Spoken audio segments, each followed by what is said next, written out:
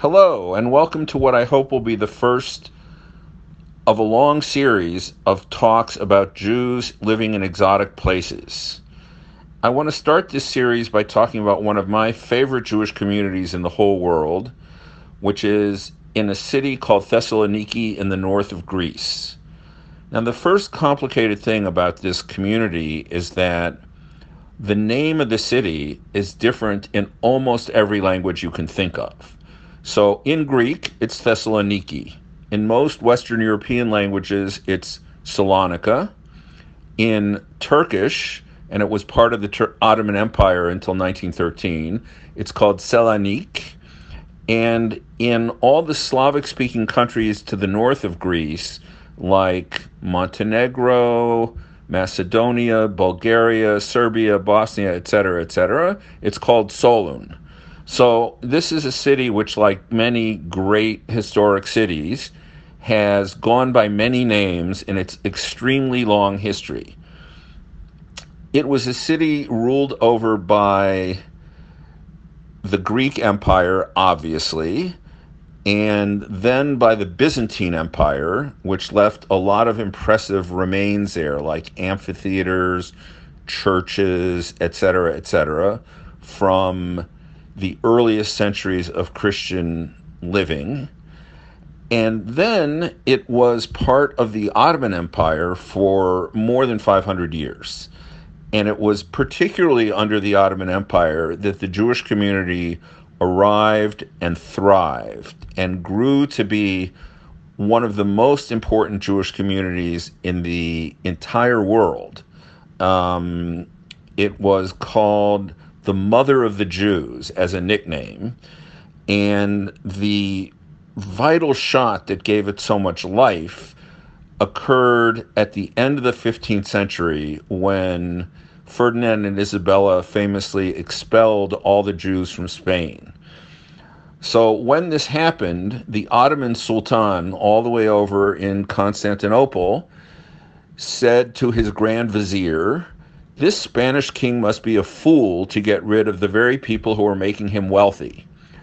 I want you to quickly equip very comfortable ships, fill them with fine food and fine clothing, and invite all the Jews who wish to leave and settle in our realms to do so." Well, many of them were settled willy-nilly in a city that they had never heard of, which was Thessaloniki. Now, they should have heard of this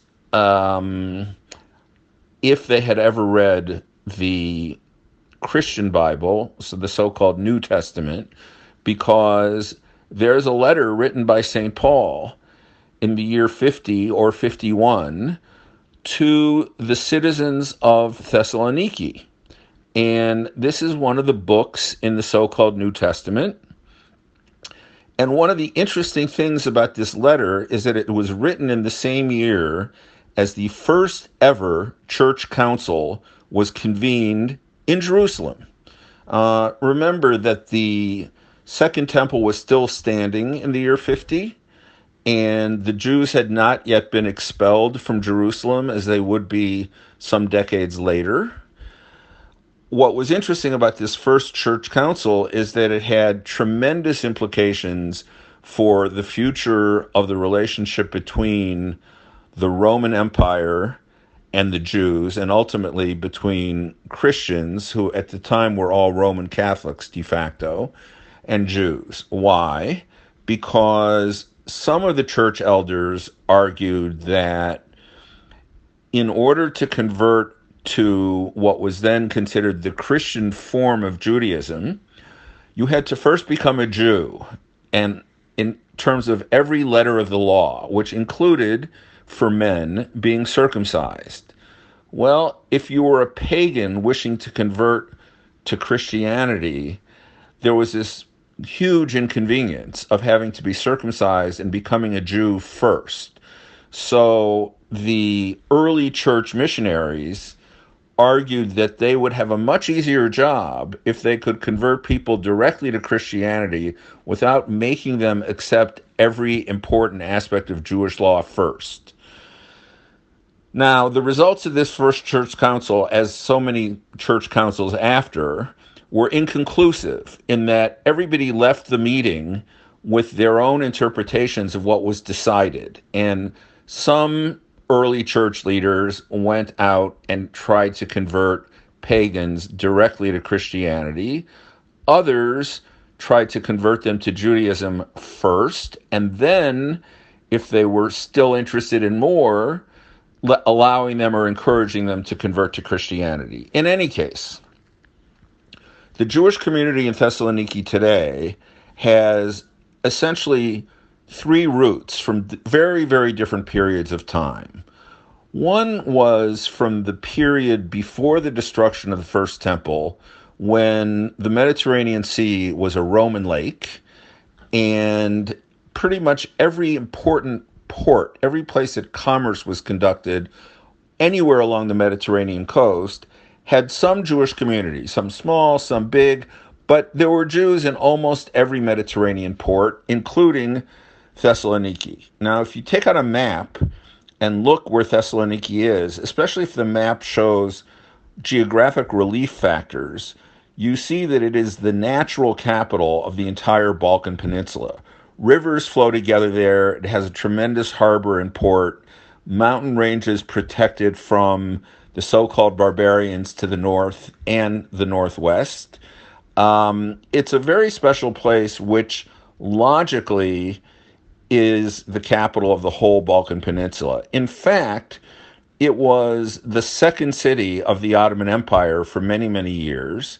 And at one point, it was a city where everybody was part of a minority. And the only question is, how big was your minority? There were Turks, there were Greeks, there were Armenians, there were Bulgarians, there were Macedonians, there were Albanians, and there were Jews.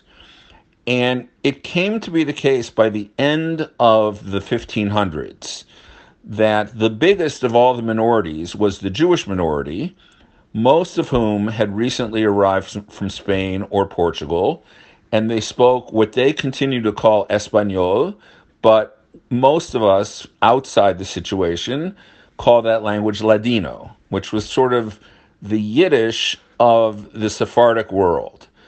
And just to give you one of many examples of why I love Thessaloniki so much, when I was posted as a U.S. diplomat in Bulgaria, in the winter, fruits and vegetables were in very short supply. And if you really wanted anything other than a root vegetable like a potato or an onion, you basically had to drive to Thessaloniki, go to the market, and buy fruits and vegetables. So I had these friends and colleagues, a Spanish married couple named Hansi and Olga. Hansi had gone to high school in Los Angeles. They were very Americanophile. And they, like all the rest of us, drove to Thessaloniki periodically in the winter to do grocery runs. Well, they came back one weekend very excited.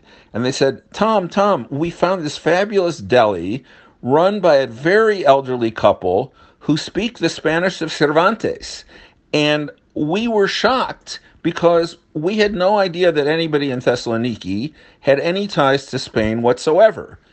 We asked them why they spoke the Spanish that hasn't been spoken in Spain for 500 years. And their reply was, go find a Jewish friend and ask him. So when they got back to Sofia, they called me. We had a drink. We talked about the history of the Jews in Spain, and particularly of the Inquisition and the Great Expulsion. Now, this was a highly educated couple. The guy was the number 2 in the Spanish embassy, and I'm sure he has since gone on to even higher summits of diplomacy. But he had never heard of the presence of Jews in Spain, let alone the Inquisition and the expulsion in 1492. And I discovered that this was not part of the state-sponsored curriculum in Spanish schools. I also discovered that the number of Ladino speakers in Thessaloniki is shrinking year by year because as older people die, their children, and more particularly their grandchildren, never bothered to learn Espanol. So at least in that community, there's still a few people who speak it, but it's disappearing. In any case, back to the history. So, in Roman times, there was a sizable Jewish community already in Thessaloniki, and those Jews are called the Romaniots, referring to the fact that they're there from Roman times. The next big influx was in the end of the 15th and early 16th centuries, the Jews from Spain and Portugal. And the next big influx was Ashkenazic Jews who, as conditions began to look worse in northeastern Europe, either because of the Tsar or ultimately because of Hitler, they began to look for friendlier places to live, and many of them also settled in Thessaloniki. So the community is very diverse and multifaceted, but it has a lot of strong traditions, and because the Jews there were once so numerous, they owned a lot of property, and 98% of them, unfortunately, vanished during World War II. They were massively deported to Auschwitz, and there they went up in smoke. The Greek government, which was not always totally protective of the Jewish community, restored most of the Jewish community's property to the organization called the Jewish Community, and that organization became very wealthy, was able to send senior citizens in the winter to places like the French Riviera and all that, and they're these days certainly not hurting for funds. One thing they are hurting for is a restoration of what used to be the main Jewish cemetery, which was totally torn down to build a modern university in the eastern end of town. And the gravestones were scattered willy-nilly. There are gravestones from the Jewish cemetery even in the garden of what is now a mosaic museum, but was a Roman basilica dating back to the 4th century of the Common Era. There are gravestones from this Jewish cemetery all over metropolitan Thessaloniki, and one of the things that the Jewish community there would like to do is to try to reassemble and reconstruct at least a selection of those gravestones. What they have succeeded in doing is creating a wonderful museum of the Jewish history of Thessaloniki in a building that was one of many old synagogues, a smaller one. It's a 3-story building with a great exhibition, and every Israeli who goes to Thessaloniki goes to see it, but also many Jews from the rest of the world. It's very centrally located. It's by the Thessaloniki version of Machne Yehuda, the main shuk in Jerusalem where people buy fruits and vegetables and fish and meat. So the Thessaloniki one is called the Modiano Market, and Modiano was a Jew, Eli Modiano, who, because he owned the market, and because many of the merchants there were Jewish, and because at one point in history, the common language of Thessaloniki was Ladino. So everybody who went to the market to buy fruits and vegetables, whether they were Armenian or Greek or Turkish or whatever, spoke Ladino and basically conducted business in this odd mixture of Hebrew and Spanish.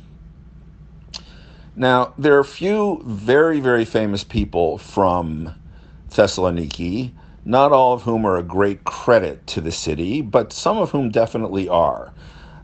One thing is that Ataturk, who is the founder of modern, secular, democratic Turkey, was born and raised in Thessaloniki, and his childhood home is today the Consulate of Turkey in Thessaloniki, which has a number of consulates, including an American consulate, a Serbian consulate, and quite a few others from countries both near and far. Just as Thessaloniki was once the second city in the Ottoman Empire, once it became part of Greece in 1913, the second city of Greece. And it's interesting because it sees itself as being more civilized, more European, more cultured than Athens, which Athens basically, if we're honest, until the 19th century was just a fishing village. Um, Thessaloniki had all these people from all over the world trading and intermingling and exchanging ideas. And um, one of those people was a guy named Shabtai Tzvi, who was in the 17th century a sort of false messiah. He proclaimed himself to be the Mashiach. Certain people believed him. He had a big following. He was born in what today is Izmir. The Greeks call it Smyrna.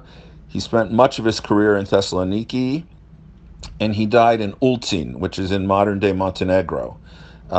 His life was a real map of the Ottoman Empire of the day. He was a Kabbalist. He was an early luminary of the Jewish mystic movement. And there was a lot of concern in the 17th century about the end times, the end of days. And Shabtai Tzvi played on this concern, built a strong following who were called initially Sabbateans. But then in the particular confines of Thessaloniki, a lot of these followers of Shabtai Tzvi converted, at least externally, to Islam, and they became known as Dunme.